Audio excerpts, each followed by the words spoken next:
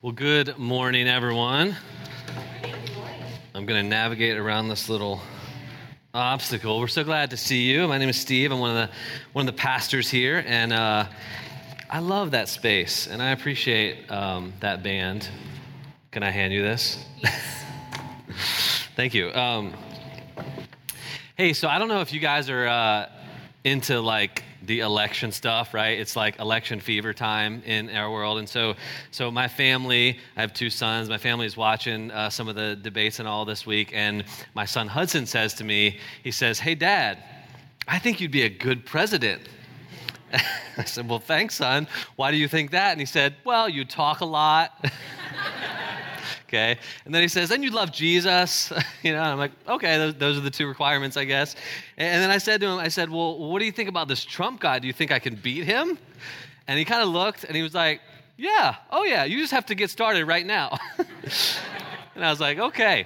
So I don't know what to say to you to do with that. But I'll say, if you don't know what candidate to vote on either side or whatever, hey, I'm available. I'm getting one vote. I know that.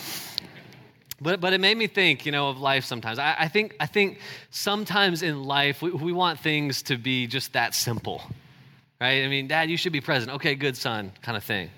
But we all know, of course, that that's not how life works. We can't just wish something to happen and then it will actually happen. It's not how it works in life. And the same goes true for our spiritual life. I mean, it would be great if we could just all of a sudden be these deep, devoted, in tune with God kinds of people. And not only that, we long for change in our life. We long to be made new, as we're talking about in this series. And that's why we're doing this series, because through Jesus, what he offers us is to be made new. But of course, that change doesn't come easy. Certainly doesn't come quickly. As someone once said, "We are trees, not daffodils." And God's dreams and designs for our lives, they have a long-term arc, and sometimes we don't like that. And this whole series, this month, New, it's designed really around 5 key concepts that really intend to frame how real change happens in the life of a human being, in your life and mine, and invites us and describes for us during the series how exactly we participate in that process. So today, we're going to zoom in on this idea of life-giving practices. Life-giving practices. In other words, what practices or habits, perhaps you could use the word rhythms or even spiritual next steps, what do you need in your life to cultivate the kind of change that God desires and God really dreams of for your life? Philippians 1:6, I love this text, and you may be familiar with it. Philippians 1:6 says this. It says, "He, God, who began a good work in you, will be faithful to complete it." And one important thing to recognize here is that God is the one who started the work. He began the work, and God's going to fulfill his part in the process. He's going to be faithful to complete the work that he started in your life. It also means that our life, the work of our life, isn't our project. It's God's project. Now, that doesn't mean that it's a passive process. I mean, we have an active role, a significant role in that process along the way. And so the first question that really emerges from that text is, what exactly is the good work that God is doing? I mean, what does the Bible really mean about that? And in essence, I would describe it like this. It's the work of spiritual transformation or spiritual formation, which basically is the process of God shaping you, forming you, molding you, transforming you into a certain kind of person. And you ask into what exactly is transforming you into? Well, it's the person that God wants you and designed you to become. But this process, this becoming, it's not simply about improving your life or becoming just a better version of yourself. It's about real change. And when you think of this classic image of a caterpillar moving to a butterfly, we know how that process works. And it's not like the caterpillar just sort of puts on makeup or something like some girl would do in a mirror, you know? It's not like that's how it goes. The caterpillar turns into something completely new, something radically different than it was. And God doesn't want to keep us a caterpillar. He doesn't want to simply add makeup to the process, thankfully. He wants to change us into something so spectacular, so magnificent, that we can't even imagine it or achieve it without Him. The vision that God has for your life is that you would be continually transformed, or one might say conformed to the image of Jesus Christ. But it's not just for your sake, it's for the sake of others and for His glory. Paul says it like this in the scriptures. He says, "Now all of us with our faces unveiled reflect the glory of the Lord as if we are mirrors. And so we are being transformed." That's you and me. We are being transformed, metamorphosed, try to say that word, into His same image, Jesus, from one radiance of glory to another, just as the Spirit of the Lord accomplishes it. I mean, that's the vision of God for your life in a nutshell. And the idea here is that we're being transformed by God's Spirit into becoming more and more like Jesus Christ Himself in His essence, in His substance, in His character, and that looks in our lives like the internal world that exists inside of us and the external outflow of that gets changed. That substance, that essence gets changed. Paul says in another place, Philippians chapter 2, he says this, "For God is working in you, giving you the desire and the power to do what pleases Him." God is doing that work inside of you. At least He desires to do that work inside of you. And there's this ongoing alignment that happens where you begin to desire, as Paul says, what God desires. You begin to see how He sees. You begin to live how He lives, do what He does, talk like He talks. I mean, that's the process. That's the flow of where things are going.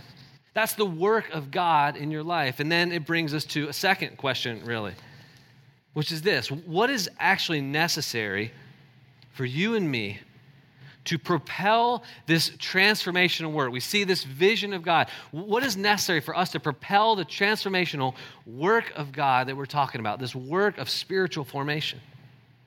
I mean, you all know the expression, first things first. And the order of things is huge, really, depending on what you're talking about. I mean, think about, the chemical chain. I mean, if you add or take away a chemical in certain cases, it changes the chain reaction of things. So H2O, I know I'm going to impress you with my smarts here. The chemical chain is for what? Water, right? Yeah, we all know that. Thank you very much. That was not a resounding water, but you're with me, I hope. But if you add to H2O and you get H2O2, you know what it becomes? Hydrogen peroxide. Not exactly the same essence, right? A colorless, vicious, something like that. Can't say that word. Unstable liquid with strong oxidizing properties, commonly used, see, I'm not impressing you with my intelligence, clearly. Commonly used in diluted form in disinfectants and bleaches. We know that, right? So we see how it goes from this life-giving substance, water, to a potentially lethal one. If we don't link things together in the right order, the substance changes radically. With spiritual formation, in order for life-giving realities to occur, we must let God always go first. His grace is the component that sets off the chain reaction in life. His grace is the component that sets off the chain reaction in life. Anything we do only has impact because of what He did first. In John chapter 15, Jesus tells us what our role and what our focus needs to be. And it reveals that we must understand the relationship between three things: effort, grace, and power. Effort, grace, and power. So in John chapter 15, verse 4, Jesus says this, abide in me, which basically means stay consistently connected to me, remain in me. Abide in me as I also abide in you. No branch can bear fruit. We're the branches here. No branch can bear fruit by itself. It must abide in the vine. And Jesus says, I'm the true vine and my Father is the gardener, up before that. Neither can you bear fruit unless you abide in me. And then verse 5, I am the vine, you are the branches. If you abide in me and I in you, you will bear much fruit. And then he says this little line, apart from me, you can do nothing. Apart from me, you can do nothing. And part of what Jesus is saying in real simple terms is abide in the vine. That's where you give your focus, your energy, your effort. And we have to find ways to do that. That's part of how we participate. Like the branch, we must stay tethered to the vine, or we are trying to grow essentially without roots. So it really comes down to one simple truth here. We can't do it on our own. We can't do transformation. We can't do the work of God on our own. And it reminds me of something I did that was way out of my ability to do. Perhaps you've done something like this too. Many of us might say that there are some things to do in life that are not worth the risk, and that skydiving may not be worth the risk. Others of you would say, no, I want to do that, have done that, want to do more of that. I don't know where you land, but several years ago, I was on the ladder, and I said, yeah, I want to go skydiving. So I decided I was going to pull in a few friends. So I pulled in a few friends and said, let's go skydiving, let's do it, right? I'm young and, we'll say foolish. But one of the people involved was my new girlfriend, like a month in. And it's the person who's now my wife, just FYI, foreshadowing. But we're a month in, so I'm trying to win her over. I'm falling in love, the whole deal, right? So anyway, we get into the car, and the four of us, off we go to our destination. And we're riding in the car, and the other three people are really scared. And I'm not trying to act cool and courageous. You'll see in a moment why I'm saying that. But at that moment, I was not nervous yet. We were in the car. We had a 40-minute drive or something. And I brought my camera because these people were freaking out. And I knew I had to capture some of this. But it wasn't like the iPhone camera or whatever. It was like the handheld, right, with multiple buttons on top. Some of you don't even know what that is, right? But anyway, I whipped this camera out. And I'm like, okay, I'm going to get this stuff on tape. So I start asking them, we'll say obnoxious questions. Because I was saying things like, what are your final words? And is there anything you want to tell your parents? If it was the last thing you could tell your parents, what would you say? Kind of things. And on. They were like, shut up, kind of thing. So anyway, we're driving out there. We get to the place. We get out of the car. We pay. We go to this classroom where they teach you and train you and prepare you. Basically how to safely jump out of an airplane, right? And so we're in this class, and they're telling us how it's all going to go. We put our suits on. They tell us we're going to ride tandem, as you could guess, where someone's linked to your back with, these buckles. And by the way, that's kind of awkward, right? I mean, that's tight quarters. Imagine someone on your back just all the time, So we're literally walking around like this for a minute, but we're getting used to it. And so anyway, we're getting ready to go, and basically, I start to see who the guy that Sherry is tandem with, and he's far too good looking. And I mean, he's tall, he's built, he has an Australian accent. Exactly, right? We're all at a disadvantage. Sorry. Thank you. I know there's a few Aussies in here, so lucky you. That's your spiritual gift, I guess. But anyhow, for those of the rest of us, right, I'm trying to win this girl. This guy's attached to my wife's back, right? They're going to have a date practically, on the airplane. So I'm not jealous or anything at that point. But anyhow, I had to get over it. And so off we went. So the group takes off, and there's 25 of us. We head toward the airplane. And the airplane, I mean, I looked at it, and my fear started bubbling up a little bit. And I looked at it. It looked like Wilbur and Orville Wright's airplane, really. And so we walk up to this airplane. I'm thinking they're going to do a manual propeller or something. But we get in. Nerves are starting to creep up a little bit. But I'm okay. I'm in the back of the plane. So I'm okay, at least I have a little bit of time for people to jump out, and I kind of get used to it. So up we go, 1,000, 2,000, 3,000, 13,000 feet is where they told us we went. All right, my nerves are rattling a little bit, and then those doors open, and talk about nerves. I mean, I felt like my heart was going to explode. And I'm in the back, so I'm okay, I got a little bit of time. But these people are walking up to the edge, and they're just popping off, right? Ah! and then they disappear, right? It's kind of like what happens. And it's just over and over and over, right? Now I'm super nervous, right? I'm going, what is going to happen? I want out, and that's what I'm secretly like wondering. But so anyway, it's coming closer and closer, and I get kind of right to the edge. So imagine like slow motion right now, but I get to the edge, and I'm scared. I'm like, I really do kind of want out. And you know what? I'm in the back of the plane, so the humiliation will be minimal. But I look behind me, and there was one person behind me. It was Sherry. And I'm thinking, okay, I'm going to turn and look, and what I'm going to find is another fearful woman that needs to be rescued. But no, she was anticipating, like brimming with anticipation, practically pushing me out and saying, hurry up. And so I only had one option. My manhood was on the line in that moment. So I creeped up to the edge and basically, with help of a friend in the back, but he nudged me a little bit. But I basically jumped, right? So we're flying through the air, and it's all happening so fast. And this skilled skydiver is attached to my back. And in that moment, I'm very grateful for him. I'm not thinking awkward. I'm thinking, I love this man, right? Kind of thing. And it was really cool because he would tell me, he'd whisper in my ears, hey, we're about to do a flip, right? Or throw your hands up like this so you can fly faster or control it. Or hey, look over there, because it's just like oversensory. Look over there, it's beautiful, kind of thing. And then he says at one point, he says, yeah, and make sure when we land, you bend your knees so you don't break one of your legs. If I wasn't scared before, now I am, right?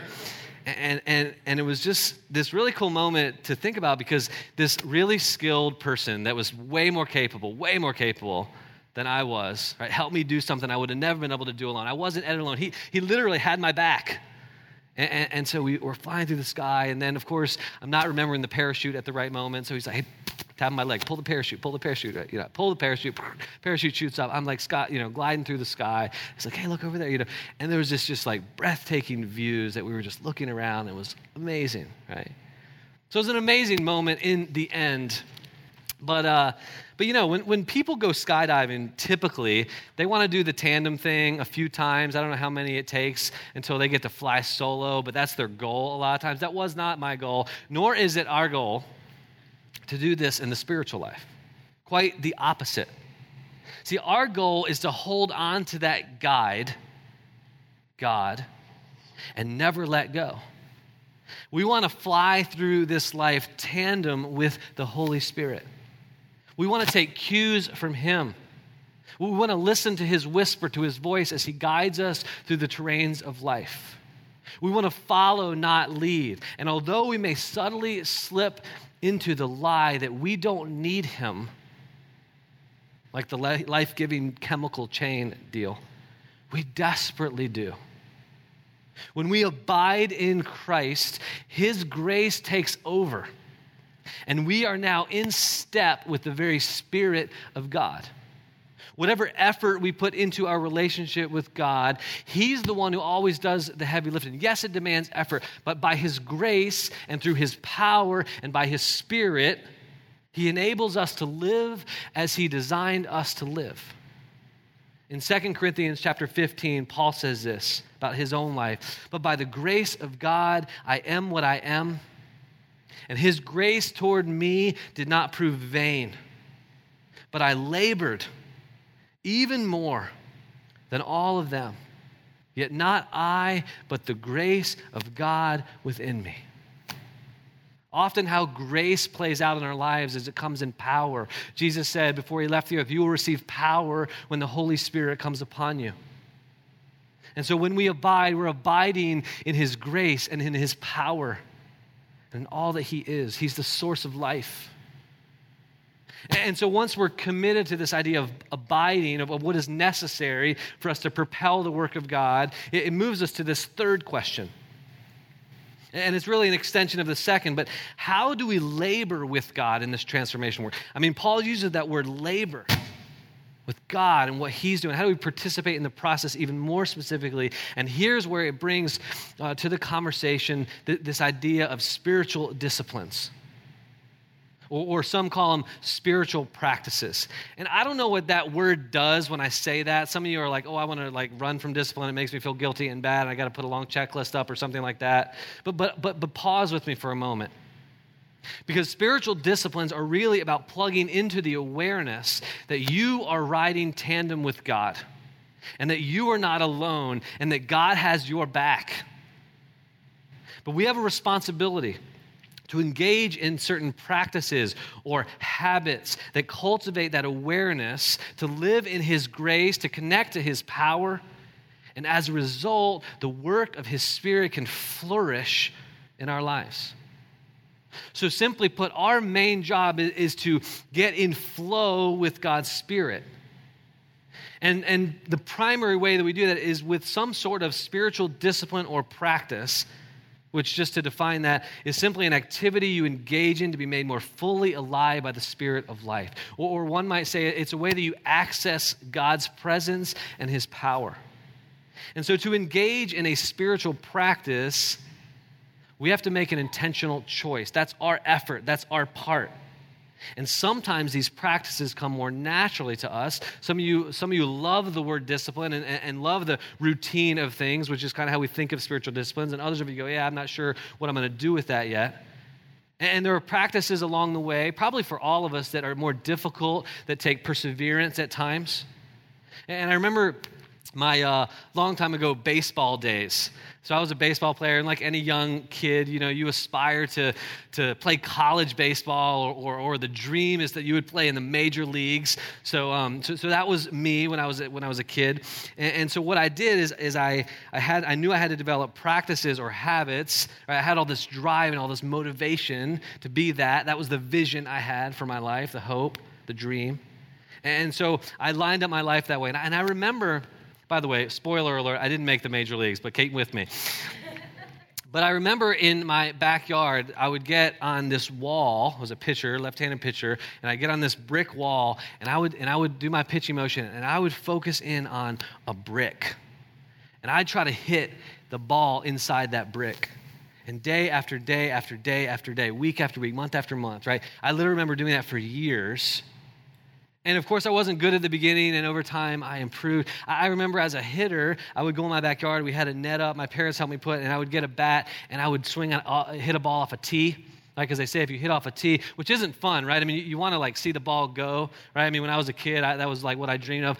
Way back, it's going, gone, right? That's what you dream of. Not like hit the ball into the net, take it out of, but the practice of it, right? So they require some perseverance at times. But over time, of course, I improved greatly. And as humbly as I know how to say it, I eventually played college baseball. So all the practice and the habits, which I didn't get up in the morning so excited to do that actual habit or practice, certainly not all the time, but I had the vision in mind of what I wanted to be or what I wanted to do, what I wanted to accomplish. And that's really the idea of spiritual disciplines or practices. Because all of us are a product of the choices we make. And someone said, first we make our habits, and then our habits make us. You've probably heard that. We are the product of what we do repeatedly and consistently over and over. That's who we are and what we become. We are not what we dream about being. We are what we do consistently. And it's so important to think about this with what God wants us to become, because where we end up and who we become is all about the practices and habits that we establish and curate in our lives. And so if we are serious about experiencing the life-changing power of God, we must choose intentionally what practices are necessary to help us reach our desired outcome. Now, on the one hand, there are an endless number of spiritual practices. And the goal here is not to make some long list and check off every box. I mean, the Pharisees did that, really, in the Scriptures, and Jesus came after them relentlessly. Spiritual practices, maybe one way that helps you think about it, is there less rules and more tools. So you think of a hammer is in your toolbox, and you want to go access that hammer when you need it. Most spiritual practices are like that. And they may be useful and helpful and help you cause transformation in a certain season of your life, and in other seasons, perhaps not. So I want to describe for the next few minutes 3 what I believe are indispensable, life-giving spiritual practices. I think these practices, some of you may already be practicing them, but they can become habits for us. And in fact, there are 3 life-giving practices that Jesus, when you look at in the scriptures, that Jesus practiced in his own life. And so if we want to become like Jesus, our rabbi, our master, as disciples of his, followers of his, we ought to look at what he did. What practices and habits were part of his life, pay attention to those, emulate those.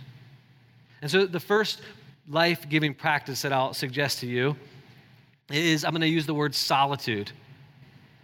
You may even want to write the word prayer beside that because they intersect. And I mean, there's so much to say about solitude and prayer, and perhaps we'll do a series in the near future here on prayer.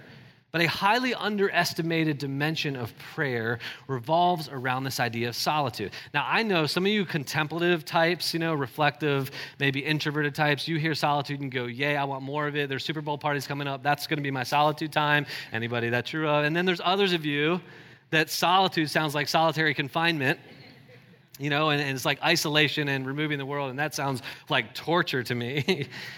But solitude isn't just about silence and isolation. It's really an essential form of focused prayer. As Jesus followers, we're called to pray without ceasing, which of course is a tall order. Right? There's this seamless connection, this seamless communion with God that he wants. And it can only springboard from a reservoir of relational strength that is grown by the spiritual practice of solitude.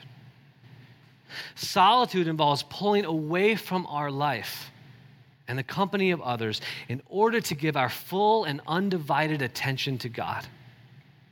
And Jesus engaged in solitude frequently, and he taught his followers to do the same. And for centuries now, wise followers of Jesus have also understood the necessity and benefit of solitude. So then we step back from and we go, okay, what makes solitude so important? Well, it's the one place where we gain freedom from the forces of society that will otherwise relentlessly mold us. When we enter into solitude, the chaos of life starts to settle. Imagine like a jar of river water that's being swirled, and you put it down, and over time it begins to settle. And the water becomes clear. The water in our soul becomes clear. When we engage in solitude, we let go of usual distractions so that we can be present to the one who's always present with us. See, we are willing to be with God just as we are in solitude, awake, alert, receptive to whatever he wants to say to us. And God unhooks us in that space from the lesser or worldly things that we subtly come to believe that we need, when ultimately what we really need is God himself, the source of life. I resonate with this quote from a guy named Henry Cloud. You may have read, Henry Nouwen. You may have read some of him. He's a great writer, well worth reading on really the spiritual life. But he says this, without solitude, it is virtually impossible to have a spiritual life. So if this practice of solitude is new to you, perhaps for some it is, what I would say to you is start small. Start with a few minutes, maybe 10 or 15 minutes, and be alone with God, just you and him. Show up and be present with him and see what happens. It might be hard. It might require some perseverance. It might go against the grain of what you want to do. But keep the vision and the hope of transformation in view. Henry Nouwen says that solitude is the furnace of transformation. And let me just say this, awakening, we need this. We need this for our soul. We need this for transformation. We need this for our families. We need this for our neighborhoods and our cities. Because when people bump into us in life, what spills out? Are we centered in God and connected to the source of life and goodness and grace and truth and love? Because we can't do it on our own. Awakening, we need to get away and be with God and imagine a church where its people said, yes, God, I will be with you and you alone. I will seek after you with all my heart, with all that is in me. I will push away everything else and give undivided attention to you. And wherever you're at, if it's 10 minutes or 15 or 30, make it a daily practice and habit. and it will change your life, I assure you. There's a second indispensable life-giving practice. You can probably guess I was going to say this one, but it's the idea of engaging with Scripture. Hebrews 4:12 says that the words in Scripture are alive and active. They pierce and divide. They cut to the heart. They expose what's there.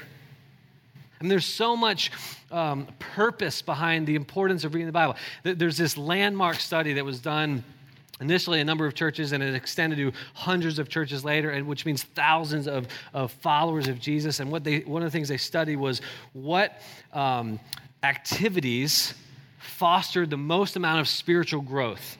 So is it small groups or missional communities? Is it a worship service? Is it a sermon? Is it music? Is it mission trip, serving project? All those are good. I'm pro all those. We are here at Awakening. But what they discovered, the one primary discovery is that it was about Scripture engagement. That the most catalytic thing a person can do for their spiritual life is open the Bible personally and read and reflect on it, engage with it. And so no matter what stage of spiritual development you're in, this research pointed to the same thing, which is interesting. And so we ask, why is this so important? Perhaps some of us could guess, but when we engage in Scriptures, the Bible itself says we are renewed, and in the renewal, right, it says transformed by the renewing of your mind. In the renewal of your mind, you are transformed. The psalmist writes of hiding God's word in our hearts so that we might not sin against him. And the purpose of reading and knowing Scripture is not simply to get a perfect score on your heavenly report card or something. The purpose of reading and knowing and understanding Scripture is so the work of God can be done in your life. 2 Timothy 3 says it like this: all Scripture is God-breathed or God-inspired. It's the words of God, and is useful for teaching, rebuking, correcting, and training in righteousness, in right living, in living like Jesus, so that all God's people may be thoroughly equipped for every good work. It's for the equipping. And then back in the Old Testament, there's this great text in the book of Joshua at the very beginning, talking to Joshua: be strong and very courageous. Be careful to obey all the law my servant Moses gave you. Do not turn from it to the right or to the left, that you may be successful wherever you go. Keep this book of the law always on your lips. Meditate on it. Turn it over in your mind. Mull it over. Reflect on it. Meditate on it day and night so that you may be careful to do everything written in it. Then you will be prosperous and successful. Have I not commanded you? Be strong and courageous. Do not be afraid. Do not be discouraged, for the Lord your God will be with you wherever you go. I love what that text says. And you know, at Awakening this year, we've mentioned in the last couple of weeks, we're doing something we're calling the Bible reading plan. And we decided not to go through the whole Bible, but to start a little bit with like smaller chunks. So we're doing the New Testament in a year, which basically means you read a chapter a day, 5 days a week, about 10 minutes a day, probably less. That incorporates prayer and all. And so you read 5 days and you get 2 days off, or let's be honest, we get time to catch up, right? But we want to encourage you, take this on. And hey, if you haven't started, it's not too late. You've only missed 10 chapters. You can start today. You can make up for it later, I promise. On your days off, in fact, you could too. But this is important. But here's the thing. Sometimes we get caught up, if we do read the Bible, in how much of the Bible we get through. It's less about how much and a lot more about how. How are we reading the Bible? How are we approaching this book? Because to experience the Bible in this transformational way, we have to learn to read it deeply. We're not reading it for information, by the way. We're reading it, this intention, to read it for transformation. We're not simply collecting knowledge. We have to apply the knowledge. We have to implement in our life. And when we come to the Scriptures, come with an open spirit. Perhaps you want to pray and posture your heart before the text that you read, the chapter, the verse, the paragraph, and say, God, what do you want to speak to me? Because God speaks through this book. God transforms people through this book. The research tells us, the Bible tells us, experience in many of our lives tells us. And yet so many Christians, the stats are dismal, whatever the word is, abysmal, right, of Christians who don't read the Bible on a regular basis in their life. They're missing out. This isn't a guilt thing. This is a transformation. Don't you long to become the person God wants you to become? Without the truth and the words, the alive and active words of the Bible, you're going to miss out. You're going to miss the mark. And we can come to the scriptures and say, God, meet me here. The goal isn't to master the text. The goal is to let the text master us. And what if we came to the scriptures every day and made it a habit and said, God, show up, meet with me, speak to me. Because when we engage in a deeper kind of reading and open our souls and remain repentant and willing to change and say, God, challenge me, convict me, perhaps encourage me, move me along, guide me, right? We engage our mind, but also our hearts and our souls and imaginations and curiosity, our wills. And when we open ourselves to a deeper level of understanding and insight that grows out of and leads us deeper into our personal relationship with Christ, right, with the person behind the text. That's what it does. And it is in the context of relational intimacy, it's a context of relational intimacy that real life change happens. So right now, you can determine in your heart, I'm going to make this a new practice. Every day, whether it's in the morning, at night, somewhere in the middle of the day, I'm going to show up at the same place, at the same time, and I'm going to make this a habit. And it's going to shape who I become. You can make that commitment. Perhaps you want to do the Bible reading plan. It brings us to this third indispensable spiritual practice, a little bit different one, but in his own way, Jesus practiced the principle of this as well. And so if we step back, probably solitude and prayer, Bible reading didn't surprise you. This one might be a little different than how you approach it. But here's the reality. Many approaches to spiritual growth assume that the same methods will produce the same growth in different people, but they don't. So the third life-giving practice is something I will call sacred pathways. There's an author named Gary Thomas who originally came up with this idea. But it gets at this whole unique side of you because you've been created by God as a unique person. And his plan to grow you will not look the same as his plan to grow other people. I mean, what would grow an orchid would drown a cactus? What would feed a mouse would starve an elephant? All those entities need light, food, air, water, but in different amounts and conditions. The key is not treating everyone or everything the same. It is finding the unique contributions that help you grow in your case. And so Gary Thomas lays out this paradigm that I'll give a brief explanation of a handful of sacred pathways. And as I go through these, perhaps you resonate with one or two of them. They're ways that you can uniquely connect to God and find life for your soul, for your life, and see transformation happen. So the first is simply put the worship pathway. This person would sense God nearest when they're singing worship songs, much like we did this morning, to God, or when they have their hands lifted in symbolic posture of surrender. It is effortless to sense that connection to God when they are expressing their affection through worship. Another pathway is what might be called the activist pathway. If you have this, you may find yourself intensely aware of God's presence when you're neck deep in a project that would most likely bore other people. Fighting for some form of justice or cause is when you are most aware of your alignment with God and his presence. Then there's a serving pathway. When you're serving others, you truly feel as if you're serving God himself. And many of us struggle with this. We have a hard time connecting acts of service to acts of worship.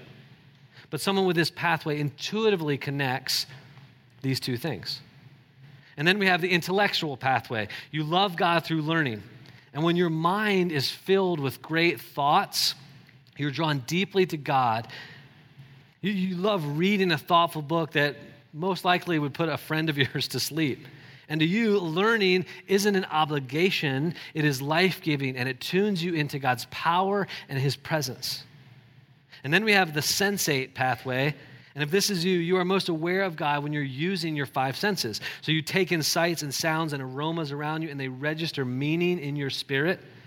For you, experiences that deeply involve your senses are the gateway to experiencing God. Then we have the traditionalist pathway. You love historical liturgies. So when you are in an atmosphere that brings that kind of structure and signature attention to things like prayer and Bible reading and meditation, other sacred rituals, you find yourself very centered in God. It's as if the rituals open your heart up to God. Then the enthusiast pathway, you love to grow through people. So relationships are vehicles to greater awareness of God and his deeply relational nature. Being with people is healing and life-giving to you in a way that draws you to greater alignment with the Spirit. Then you have the contemplative pathways I alluded to earlier. You're drawn to solitary reflection and prayer. Being in your own thoughts and being still are actually revitalizing to you. You recharge when you can move away from the noise and the busyness and move into the quiet stillness where the Spirit is more accessible.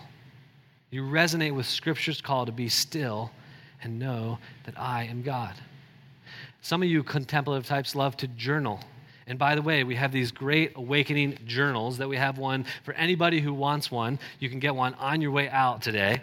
So you can write thoughts of God, thoughts of what you're reading in the scriptures, prayers if you want to write. I write my prayers often because I get so distracted in prayer. I want to write them out. But contemplative types love journals. Some of you go, yeah, I just can't journal, or I have like 19 dates in between, each journal entry. Anybody like that? Well, if it helps to know, Jesus never journaled, so you're good.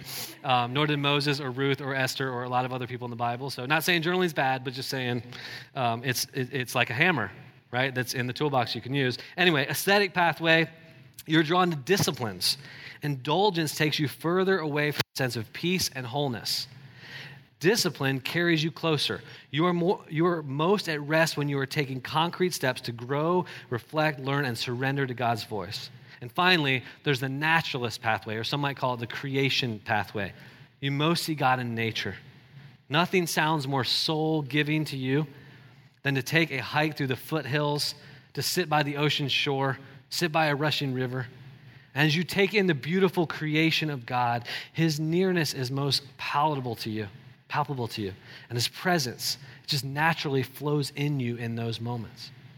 So often we will recognize our pathways because we find ourselves being recharged in those moments, or making decisions perhaps when we're doing a particular activity. And every one of us, when we find our pathway, we become more receptive and open to God's Spirit, to his working.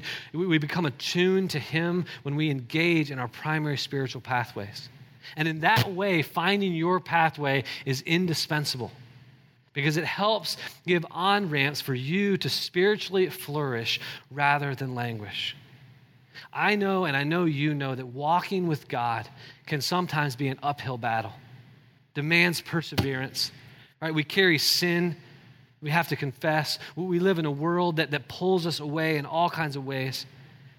And these pathways really are how I view them. They're like built-in momentum, like the wind behind our backs, in a sense, as we follow this narrow road. So wherever there's instinctive momentum with God, I want to jump into that. I want to take part of that. And so in the final analysis, here's what I would say to you, just to close. I don't know where this whole conversation lands for you, but your habits and your practices will determine who you become. Will determine your destination in terms of the essence and substance of who you are. And God is at work in your life. And I think we all have to ask the question, what practices or habits will you determine to be intentional with, to help provide the structure and the space for your growth? And when you do that, remember 4 things. Remember, keep it personal, right? Start with 1 or 2 new practices. Don't start with 8. Start with 1 or 2 new things and practice them in ways that fit your personality and the particularities of your life. Keep it realistic. You have to consider your stage in life. You have to consider your schedule, your demands, your family, your work, all that. All right, so be realistic, be balanced. Some things come more naturally to you, others stretch you. You need a mix of both from time to time at least. And then 4th, be flexible. I mean, don't get rigid with these. This is the danger of spiritual discipline, spiritual practices, that we get rigid and legalistic. These are intended to free us, to open ourselves to the work of God's Spirit, to experience in his presence and transformation. And all of us were created to experience God, to walk with God. Our soul will be left unsatisfied if we don't connect to the only one who can satisfy us. So my encouragement to you is get a journal, get a Bible reading plan, but most of all, write down your plan. What is it that are going to be your habits, your practices? And keep the hope of transformation, of becoming all that God dreams and all that God designed you for, to become that person. Will you pray with me? Father, we pause in this morning. And this lands at different places, I know, with where people are in their lives. But my prayer this morning, God, first and foremost, is that people, wherever they are, however uniquely you've designed them, would experience you and get to know you and find you in their life. I pray you would give them the determination and the resilience and the humility to say yes to you, God. I will open my spirit. I will carve out space in my life to put you at the center and to give you undivided attention so that you will transform me. I pray for transformation in our church. God, that you would do that work and that we would do our part in participating to what you want to do. I pray this in Christ's name. Amen.